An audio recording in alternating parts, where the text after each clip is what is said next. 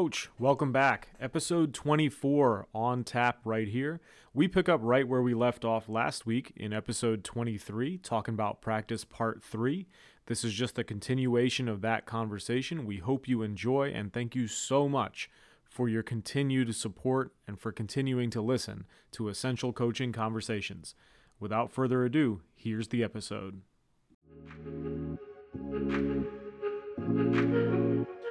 Welcome to Essential Coaching Conversations with Kyle and Asim. The real, relevant, necessary conversations to help you navigate coaching, teaching, learning, and life.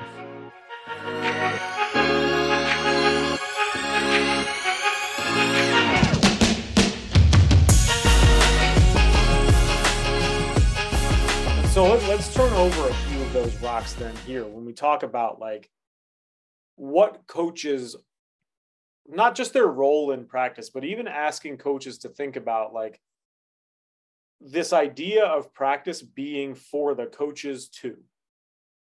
And what are you practicing as a coach in practice? And maybe that's a little bit too much use of the word practice, and that's fine, but that's what this episode is about, right? So like thinking about the question, if I go into practice, what am I as the coach practicing? Because I think as much as we've said, like practice is for the learner, it's the environment geared toward the learner, blah, blah, blah, blah, blah.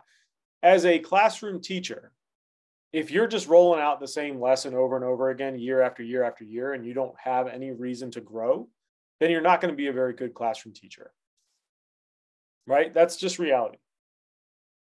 That's why when you look at corporate burnout, people doing the same thing over and over and over again, year after year after year, like money definitely plays a part in why people are unhappy at work. But the majority of, like, if you look at the top reasons of the people who are surveyed about why they're unhappy at work or what would move the needle for them, it's literally like contribution to the whole and then opportunities to grow within their role. Right. So as coaches, yeah, we are the environment creators, but that means we have to continue to practice being the best environment creators we can be. It means we have to use practice as a time for us to refine our craft. Right. And this is where I draw issue with a lot of coaches. Like they use the same theory of like, well, players only grow over the summer and that's the time for them to improve. That's the time for you to improve as a coach when you're not coaching. Right? When you don't have your team with you and you don't have the ability to ask those questions, like we have one survey at the end of the year that's supposed to set the course for everything, but there's no reflection that's happened prior to that, whether it's on a daily basis after practice, on a game by game basis, any of those things. Like, what are we actually bringing to the table as coaches, and what are we learning? And so a couple of things that come to mind about what we can be practicing as coaches and like honing our craft. The first thing is like when we're planning practice for players, let's say it's a very learner-centered practice, we want to make sure there's worthwhile reps for each of the players. Similarly, we want to plan in our own reps to be worthwhile for us. So if all we're doing is driving to practice, running practice, driving home, where's the worthwhile piece of the reps that we got as coaches? Because those worthwhile reps lead to the reflection and the awareness and the clarity and the alignment of exactly what my role is within the confines of the gym or on the field or on the track or whatever. Instead of, I'm here almost just to supervise their contributions to each other and their competition with each other. And like, that's part of it, right? You don't want to interject all the time, but you're also practicing that piece. You're practicing the emotional regulation that it takes to not interject every single time. And the emotional regulation that it takes to not blow up at a kid for making a mistake. I remember, and I hold this near to myself and as a memory of like when I did it wrong. I remember we put in like a 3-on-3 baseline drive help X out situation.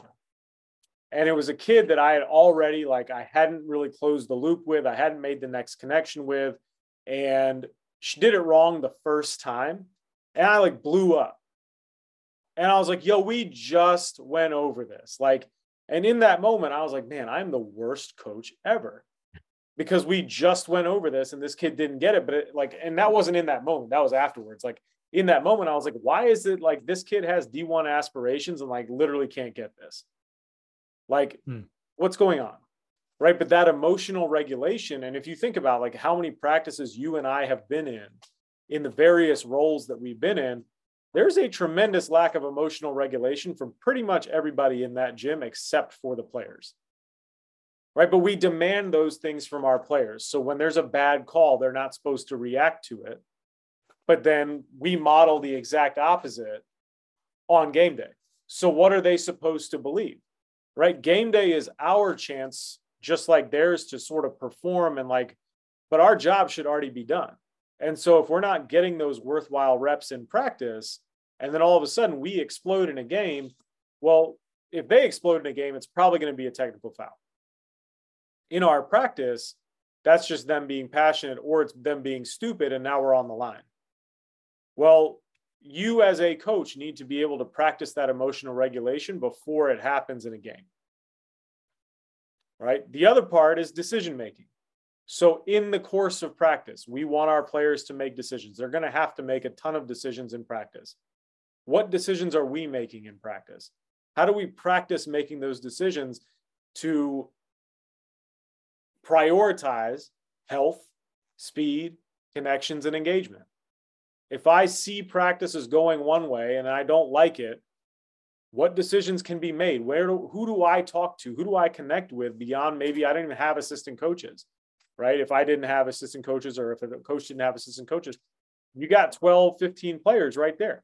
Ask them, is this going well for us? Why or why not? What can we do to make this better, right? Did I plan a dud of a practice?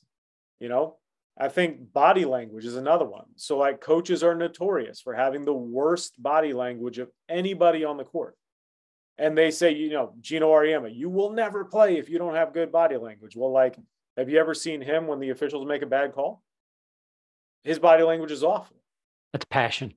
It's, yeah, okay. Well, we want our players to play with passion, right? We don't want them to be robots. We don't want them to have, you know, a lack of passion or a lack of competitiveness. So like, how do we regulate those things, right? As coaches, are we even aware of what we're saying to players? Or are we just on autopilot and we're ending every sentence with right? Or does that make sense? Or fill in the blank, right? I just said it, right?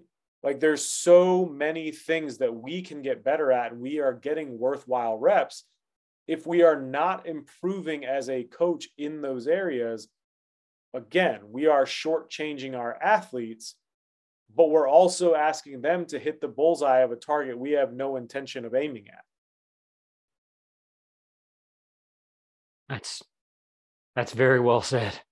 And it's 100%. And again, it's why we use that, you know, hashtag least committed a lot of times. Like we're expecting emotional regulations from 14-year-olds, 16-year-olds, 18-year-olds, 22-year-olds, when the 30, 40, 50, 60-year-old in the room can't emotionally regulate based on the actions of kids, you know, but yet the adult can't regulate the actions of kids, but we expect kids to regulate the actions of adults.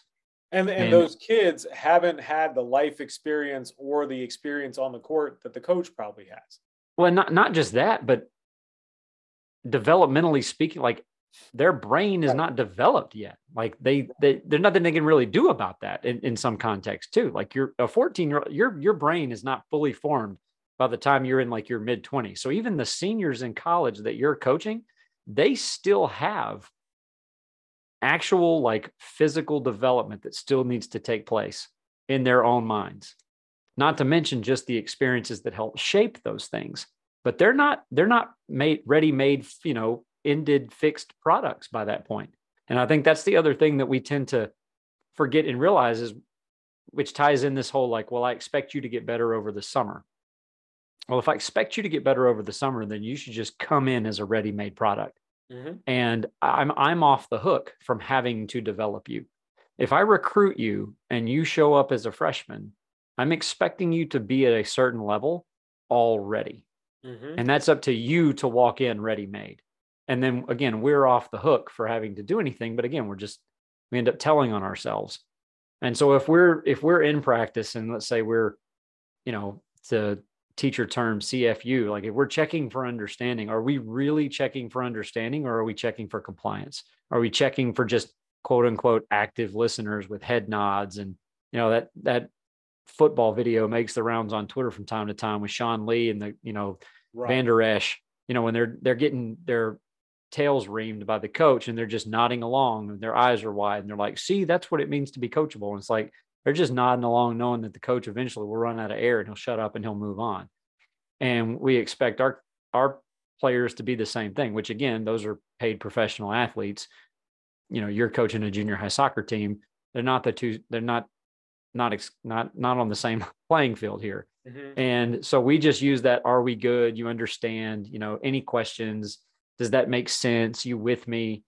And everybody just kind of nods along because they're ready to move on and they're ready to get past that point, or they're ready to go on to the next section of practice. And maybe they hate this drill, or maybe they're just ready for the coach to shut up and get on with the next thing. So naturally they just say like, yeah, we're good. But if we were to stop and say things like, Asim, we just learned about this rotation. Can you tell me more about that? Mm-hmm. Can you tell me what you saw there? Can you tell me what you heard there? You were on the front side of that defense on ball pressure. Can you tell me what you heard from the back line of the defense? Mm-hmm. Nothing. Okay, well, now we've got an issue that we need to address. Can you tell me if you're on the back line of the defense, can you tell me what you saw? Right? And now we're having an actual conversation. Asim says, well, I think this. Okay, well, does anybody agree with that? Does anybody disagree with that? What do you think about that answer? Yada, yada. But the problem with all of that is that takes time. Mm-hmm. And we don't know what those answers are going to be. So I think that's another piece to this is we as coaches are afraid to ask the more open-ended questions because we have no idea what the answer is going to be. And we don't know what to be prepared for. And again, we are the one person in the room that's supposed to have every answer. We're supposed to have a comeback for everything. We're already supposed to have this stuff figured out. And we might get, again, I keep going back to time in the classroom, like, you get a kid in class from time to time who asks a lot of questions, and sometimes it's super annoying, and sometimes they hit you with something that you're not prepared for. But then again, that's also an opportunity to model saying, I don't know. And those are the worthwhile reps, right? Yeah. Those right there are the worthwhile reps. So that's what I was talking about earlier. And I'm glad you brought up checks for understanding, because that's literally on the second half of my list, right? Clarity of communication and checks for understanding. Coaches, we are practicing that in practice. That's our time to practice that in practice. Practice is not a performance for you as a coach to put on a coaching clinic. That is a learning environment, everyone involved. And yeah, you might be the teacher. Some coaches call themselves teachers and they are not. And that's okay. Like, we're working on it, right? But that is something that we are there to help ourselves practice through intentional planning and intentional execution of practice. Practice is not a performance.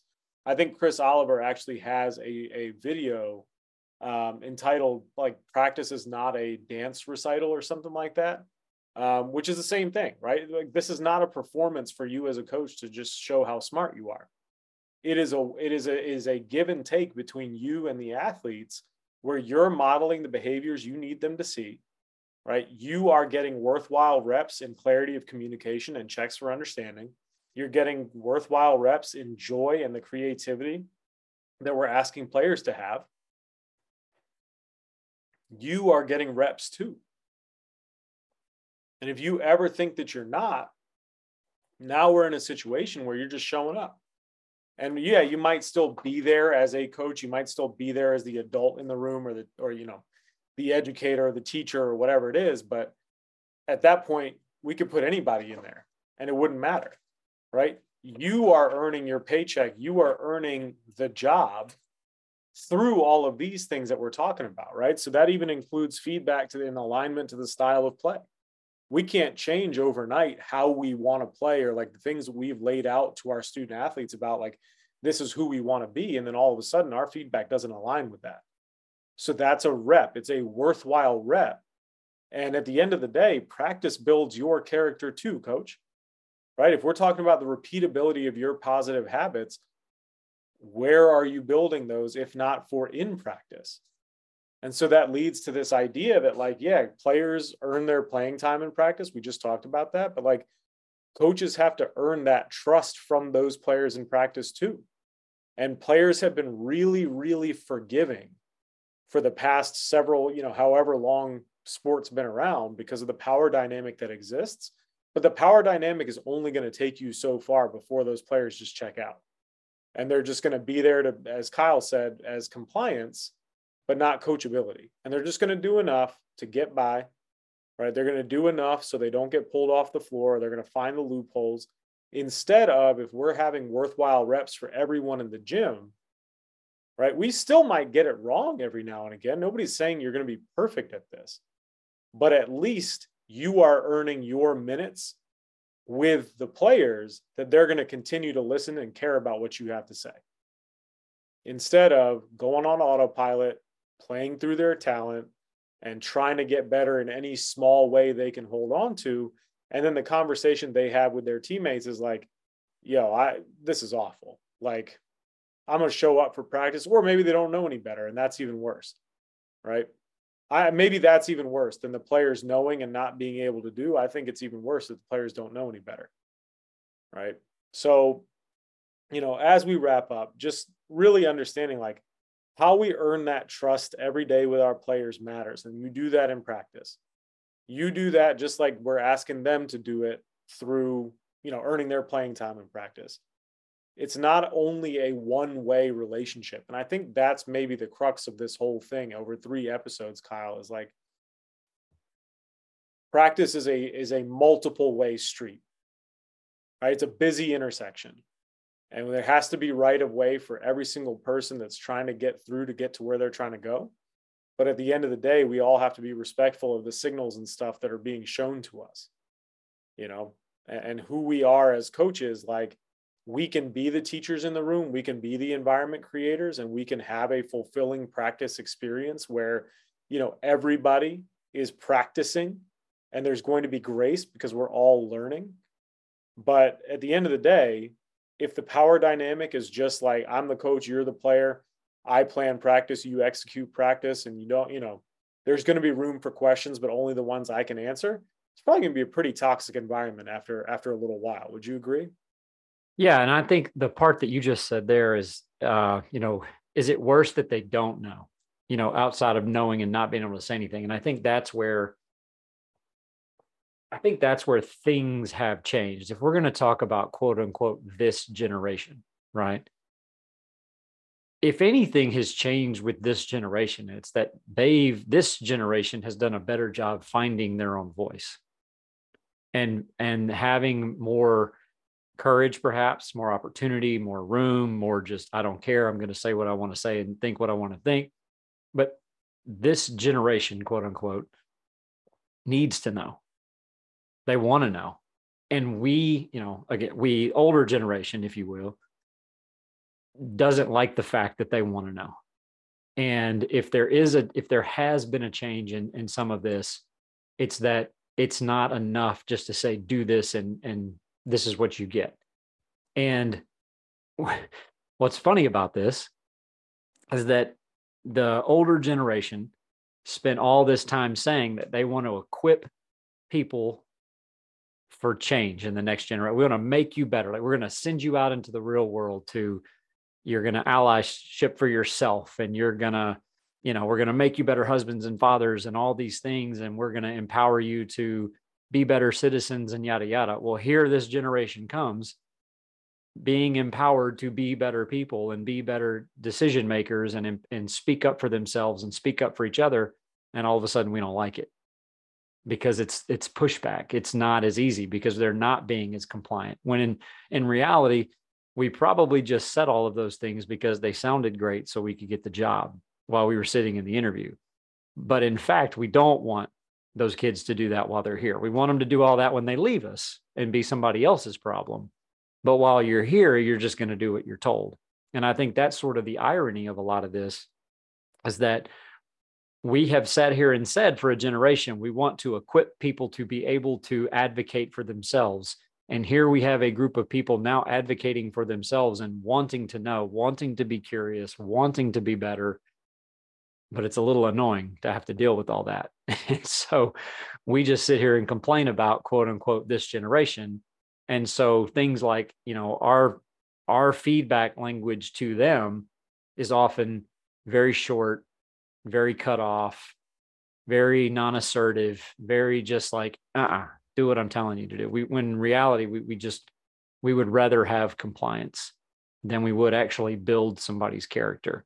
And I think that's where you have to, if you are self-reflecting as a coach, I think at some point you have to hit this crossroads and decide, like, do I really want to go down this way? That's going to, like, yes, all these potential benefits are going to create other problems. And I say problems is like in quotes, like I'm going to have to be able to allow these conversations to happen. I'm going to have to be able to answer their next best question. I'm going to have to be willing to go down that road with them and give them more of myself than I've ever had to before. And so we as coaches have no problem demanding more from our kids, but why can't our kids demand more from us? Why are we able to be the least committed person in the room when at the very same time we're expecting more from them? And I think that's, to me, that's one of the most interesting parts about this that we've discovered, perhaps over these last few years as we dive into this and looking at that is not just how we as coaches are evolving, but it's how our players are evolving. And we can't really survive if our players are evolving faster than we are. And one of the things that I wasn't coaching by the time we started all this EC stuff, but I was still teaching. And I remember all the way back to one of our first calls during the pandemic when we were all locked in, and we were talking about these different types of feedback language. And I wish that somebody would have had this conversation with me back when I was coaching, because I realized on all the opportunities I missed, not just to make my kids better, to make myself better, but it ultimately did make me a better teacher. And we talked about the difference between non-assertive language and assertive language, and using things like, categories of language like judgmental versus constructive. So an example being like judgmental is just saying like, hey, it's not that hard. Why can't we run this play? Why can't you just rebound? It's not that hard. Why can't you see that rotate? It's not that hard. Versus the constructive piece saying, I'm asking, what are you having difficulty with? What are you not seeing? What are you not hearing? What is not making sense? What in my instructions or what part of our pathway here is not making sense to you? And then allowing you the opportunity to have a voice to say, this is what I'm having trouble with, as opposed to just saying, Asim, it's not that hard. Get off. Get on the line. Another great example was we called it global versus focused. So saying something like, we just need to be able to make the right play. We need to rebound. Instead of saying, Asim, I need you to rebound, it could be more focused, like, hey, what was the decision that you needed to make there? What was your next best decision?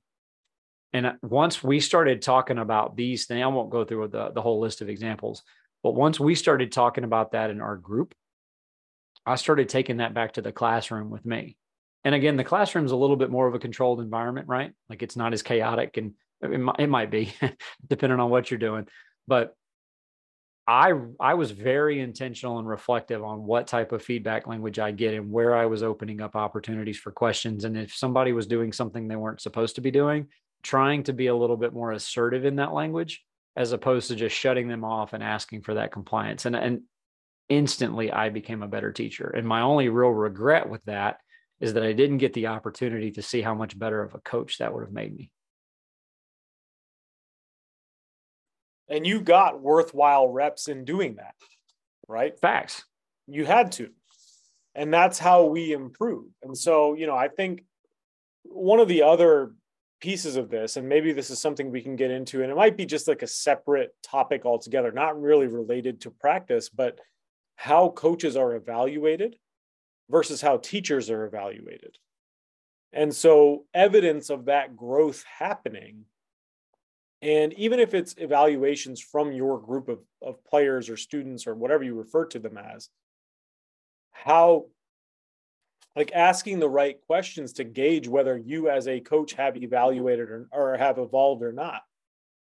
And if the evolution that we're asking for is only for the players, and we say, well, the players only have 4 years here, and we just need to get them through, and we're going to win some games, and all of that, like, they can't trust you if they're not able to see your evolution in their time there. Not when you come back as an alum, like, oh my gosh, coach, like, things are so different now.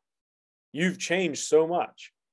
Well, if we're not changing while they're there, and changing not meaning like changing everything about us, but evolving to the best versions of us. Because there's another coach speak one for you, right? Be the best version of yourself today. Well, the best version of me as a coach can't be what I was yesterday, right? Or maybe if it was what I am yesterday, now I'm not being the best version of myself. Well, why is that? Because I don't know what that was. I didn't reflect on that enough. I didn't look inside enough and say, like, how did I treat that kid today? Do I need to treat that kid differently today?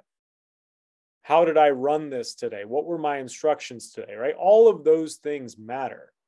And so, spending less time on what the other team does and more time on even what I personally do as a coach. And I'm saying I as adopting all of you who are listening as me, right? Like, asking you to ask this internal question, like, what am I doing as a coach every day in practice to get my worthwhile reps to ensure that I am the best for my athletes so they can be the best for each other and for our team? So I want to, maybe to wrap this up here, to go back to what we got to, what feels like 6 conversations ago, because we've been talking about practice for a while now. And going back to the ideas of the library, right? And assessing what it is that we're doing and reflecting on what it is that we're doing. And I think we've teased this a couple of times and finally maybe get to it, but just kind of want to get your thoughts on what it takes to assess what it is we're doing in practice. So, like, let's say we have this drill library and we've created this resource that we just call a drills assessment. And basically what we did is we've come up with a handful of what we call essential emphases. All right. So we have this essential emphasis that we want to make sure that is a part of each drill that we run. Okay. And so I guess my thought and challenge to the coaches out there is to kind of come up with, what do you consider to be an essential emphasis in a drill? And the idea is not necessarily to say, like, this drill is crap, you shouldn't do this. It is strictly through the lens of good, better, and best to filter out what are your better drills, how can we take certain drills, increase different areas of focus to potentially create more of that return on the investment that we've been talking about for the last couple of segments or episodes.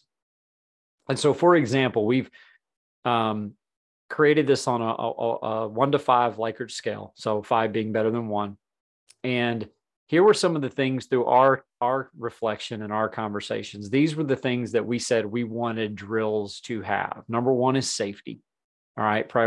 Looking at these things through the priorities of connection, engagement, speed, and health, right? Like, that's kind of what drives all of this. Safety is number 1. Fun is number 2. We want to make sure that there is some decision-making involved. We want to make sure that there's some shooting involved. We want to make it as game-like as possible. We want it to be as competitive as possible. And then ideally, we get a ton of reps out of it. Okay, so that's 7 things. And again, this is not an exclusive list, and we challenge you to kind of come up with your own. But if we're going to do something and we take a look and we say, let's talk about it, kind of a fan favorite if you're, on Twitter all the time. If Twitter's still around by the time you hear this. 3-man weave. All right. So we got a 3-man weave. Is it safe? 1 to 5. Right. Is it fun? 1 to 5. And we'll 0. We'll come back to that part in just a second. All right. Who is it fun for, right? Is there any decision making involved in 3-man weave? No. So if we're judging these at home, like if you're following along, if you were to write down on a scale of 1 to 5, how safe is 3-man weave? It's probably pretty safe, right? Like in relative terms, right? Like it's no live contact. So yeah, how much decision making involved? I would say none, a 1. Is there any shooting involved? Maybe you have a layup at the end, right? Is it game like? Is it competitive? How many reps do we get? And we could argue that there's probably some reps involved. Like we could go up and down quite a bit, right? And so based on the way that we've done this, based on our assessment scale, kind of our grading scale, what is our version of like an A, B, C, D, or F? If you go through that, of those 7 things up 1 through 5, the highest score you can get is a 35. So just bear with me because there's a little math involved. If we can score something a 28 through 35, then for us, and by us, I mean probably you and me, that's a keeper drill, right? If we're in this 21 to 28 range, 27 range, then it's a pretty good drill that we can probably do a little bit better by creating a couple of modifications. If we're in a 13 to 20 range, then there's probably an alternate use for that, or a very specific use for that, like just isolated block shooting. Like it's not to say that there's never opportunities for that, right? Especially depending on the level that you have. But if we're down on like a 12 to 5, like if we're 12 or below, then it's like an automatic throwaway drill for me, just personally. And so if you go through this and you were to score all of this out, so let's do this real quick. This is great radio, I know. But let's do this real quick. What would you say on a scale of 1 to 5, 3-man weave? What would you give it? I'm putting you on the spot. So in each category, so let's go category by category. Safety. What would you say? Safety, it's very safe. So I'd give it a 5. 5. Safety. How much fun? A 0, but I'll give it a 1 since it's a 1. How much decision making? 1. Okay. Shooting. 1. Game like. 0 is really not an option on our scale. That's not. We screwed up this resource that we made. We probably need to go back and remake it. Maybe we should. I'll give it a 1. Competitive. I mean, yeah, maybe we can make it competitive. We're like, hey, we got to get 15 in a row or something like that. But, still, for the benefit of the doubt to 3-man weave, I'll give it a 2. Okay. How many reps? A 2. All right. So we're at about a 12 to 13. All right. So let's just take that at the very end of that scale. And now let's say something like, for the sake of this being our podcast, 100-point games. Great. Let's talk about 100-point games. 100-point games. And if you're not familiar, we'll link some stuff to you, but to kind of understand what it is. But all right, let's compare safety. 100-point games. I mean, it's playing 5-on-5. Like it's fairly safe. I'd say it's a 4 because there's inherent risk of getting injured in anything, but because there's contact involved, sure. Like I'll give it a 3 or a 4. All right. We're going to give it a 3 just for argument's sake, just to kind of, because there's potential to get hurt, right? Like there's always like, I think anything where you're going live, like it's not going to be a 5 on the safety scale. Right? Correct. So I think, but there's also things like, war rebounding that are certainly a lot less safe than playing 4-on-4 or 5-on-5, 2-on-2, whatever, in a more structured manner, right? So correct. I think that 100-point games are unsafe. It's just that there is an inherent risk of injury doing anything, but particularly when there's bodies flying around. Right. So that's why I think you go at about that 3 or 4. But we also see drills on Twitter sometimes where it's like, hey, we're going to throw the ball against your head to see if you can catch it. Or we're going to throw the ball down the floor and you're going to go head first into the bleachers to see who can get it.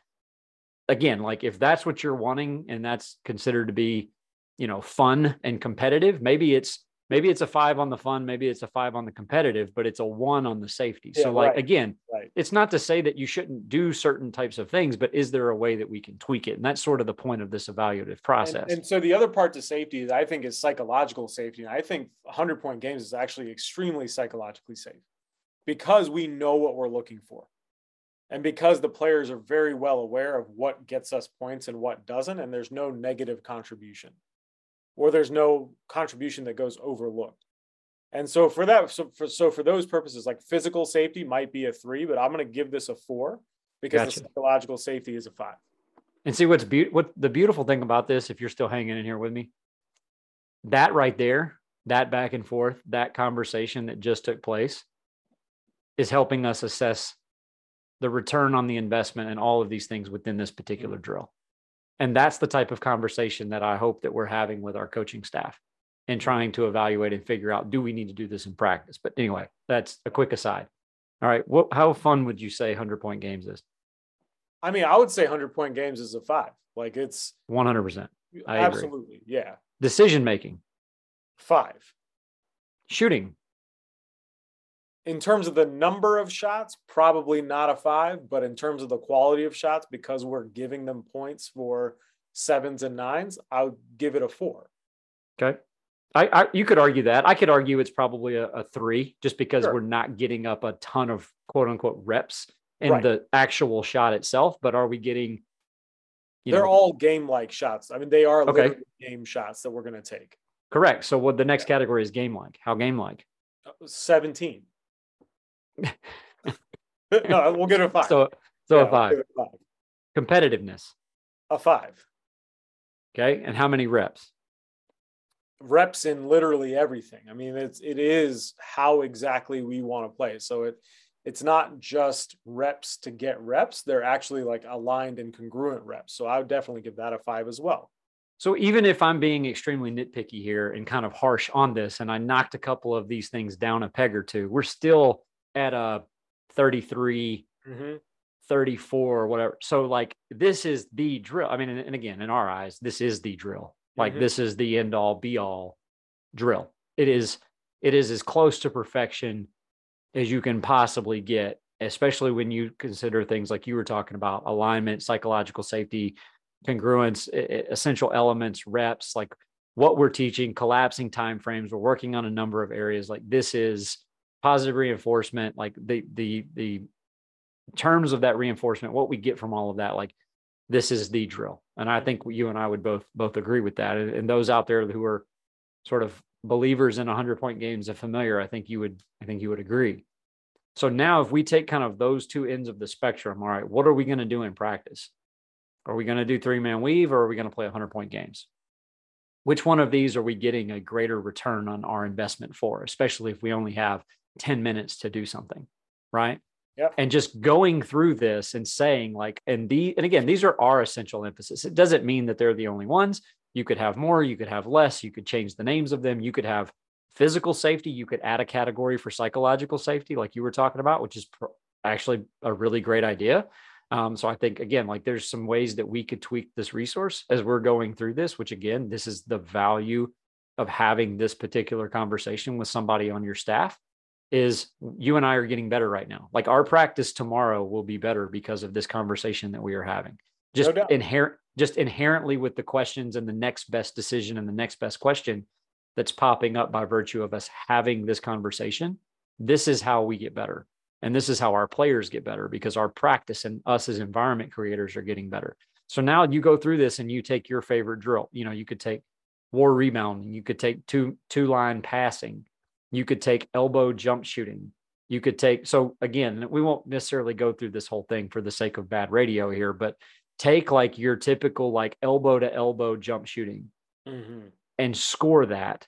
And then compare that to your, Chris Oliver version of 2-on-1 shooting, right? Where you're getting a closeout and a shot pass decision. And now look at these and clearly tip the scale one way or the other. Which one is better for us? Which one increases engagement? Which one increases motivation? Which one aligns more with the values and the skills and abilities of our players? Which one creates the better environment? And if you can look at this and answer these questions through this lens, you can't help but view your practice differently and view yourselves differently, and then go from that and start to break down, where can I interject with a question?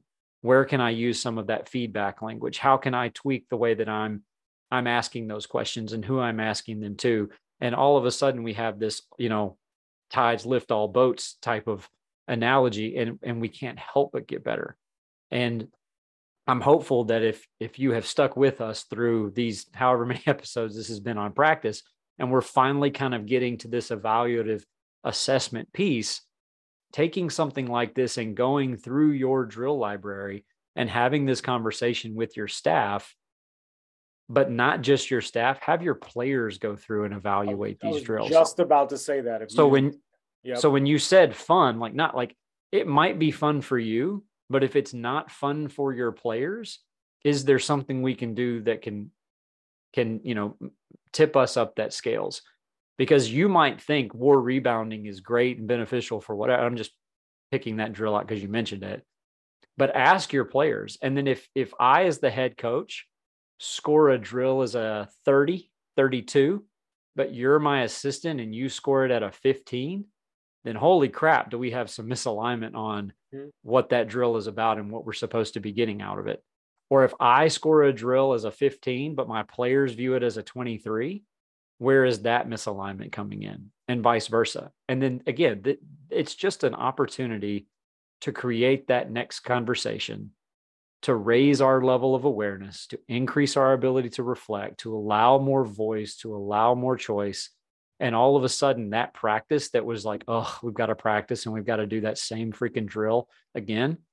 Now, all of a sudden we're cooking with gas, as it were. And the ROI is higher because we're not looking at like, all right, if this is a 15 or lower, we just aren't going to do it unless we can move that 15 to a 30. Right. And so I think about it in terms of, I used to say this all the time with like at the high academic high schools that I worked at, like, corner threes might be worth 4, like corner threes, we wanted 7s and 9s.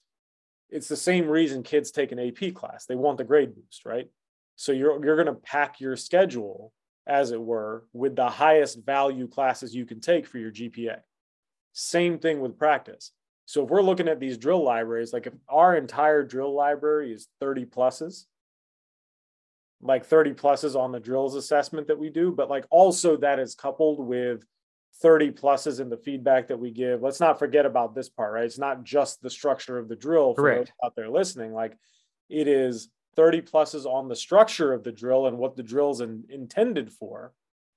And we're 30 pluses on our feedback, our checks for understanding the worthwhile reps we're going to get as a coach, all those other things that create the environment. Now we've got a 30 plus practice, just like we want 30 plus point possessions and 100-point games. Hey, how about that for alignment? Like literally we play 100-point games every day. We want 30 plus point possessions. We want to have these 30 plus point practices too, because of what we're putting into the practice plan. And it doesn't mean we aren't going to do things that suck. Like sometimes our players don't like some of the things that we do, but we know as coaches, they're necessary for us to do them. So like if kids don't like war rebounding, I love war rebounding. I don't even call it war rebounding. I call it NBA, no babies allowed. Right? That's what we named that when I was at Old Dominion as a manager. Nikita Lowry Dawkins literally called it no babies allowed. So I stole it and adapted it for every team I've ever coached. And wouldn't you know it, the first time players look at you like you're crazy. What do you mean there's no out of bounds? What do you mean we can foul each other? I'm like, yeah, short of punching each other in the face, like go tear each other's heads off to go get the ball. Right? There's a threshold. You know what the threshold is and when it becomes intentional and when it doesn't. But we're going to rebound the ball like it matters to us. And we're going to treat this like it's 24 karat gold, because I refuse for us to get beat on the boards every night because we're just playing like, hoping the ball is going to come to us like we're the aliens in Toy Story and they're waiting for the claw to choose us. We're not going to do that. We're going to go get it. But here's why we're doing this. And eventually that fun factor went from like 1 because of like the trepidation of like, shit, I'm going to get hurt, to a 5, and players like celebrated when I was like, all right, no babies allowed, here we go. But that was coupled with the reminders of the physical safety portion, making sure the court was clear, making sure the lines were off the court so that we didn't run into each other, right? And then the psychological safety and the trust that we had to have as a team that nobody's going to do something malicious and try to hurt somebody else, right? So you can do all of those things that you want to do. in practice. You can push the envelope, but you got to go through that drills assessment and make sure that your instructions, your directions, those are two different things, your feedback, all of that stuff is aligned to making sure that we're getting the most worthwhile reps possible in that 11% of our waking hours for everyone in the gym to get better, not just the players and not just the good players. Say that one more time. Not just the players and not just the good players, all of them. Why is that important? I don't think that's something that coaches think about. I think they're only worried about developing the first five on the, I'm only going to play 8 players. I like to keep a tight rotation. I like a small bench, but I have 15 players on my team. And it's like, okay, well, as long as these guys are getting first team reps, then that's okay.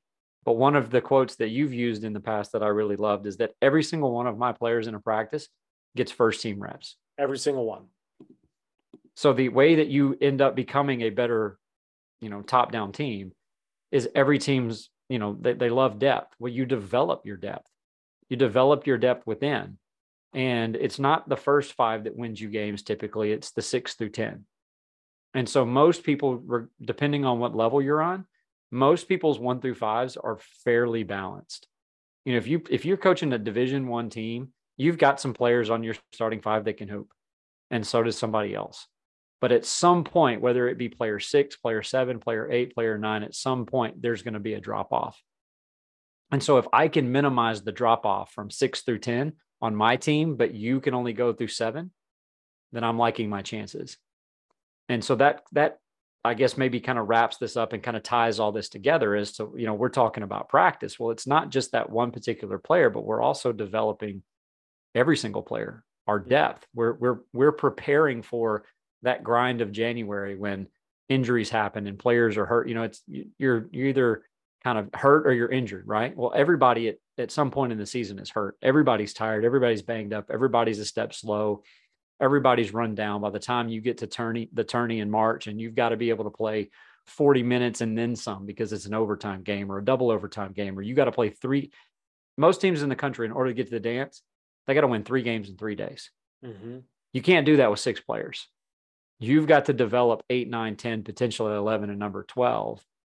And so by virtue of these 3 or 4 episodes or however many it's turned into, I guess it's kind of my hope and challenge to the coaches out there is that use this conversation, not just to develop your best player into the all conference player, but develop your 10th player into the best 10th player in your league.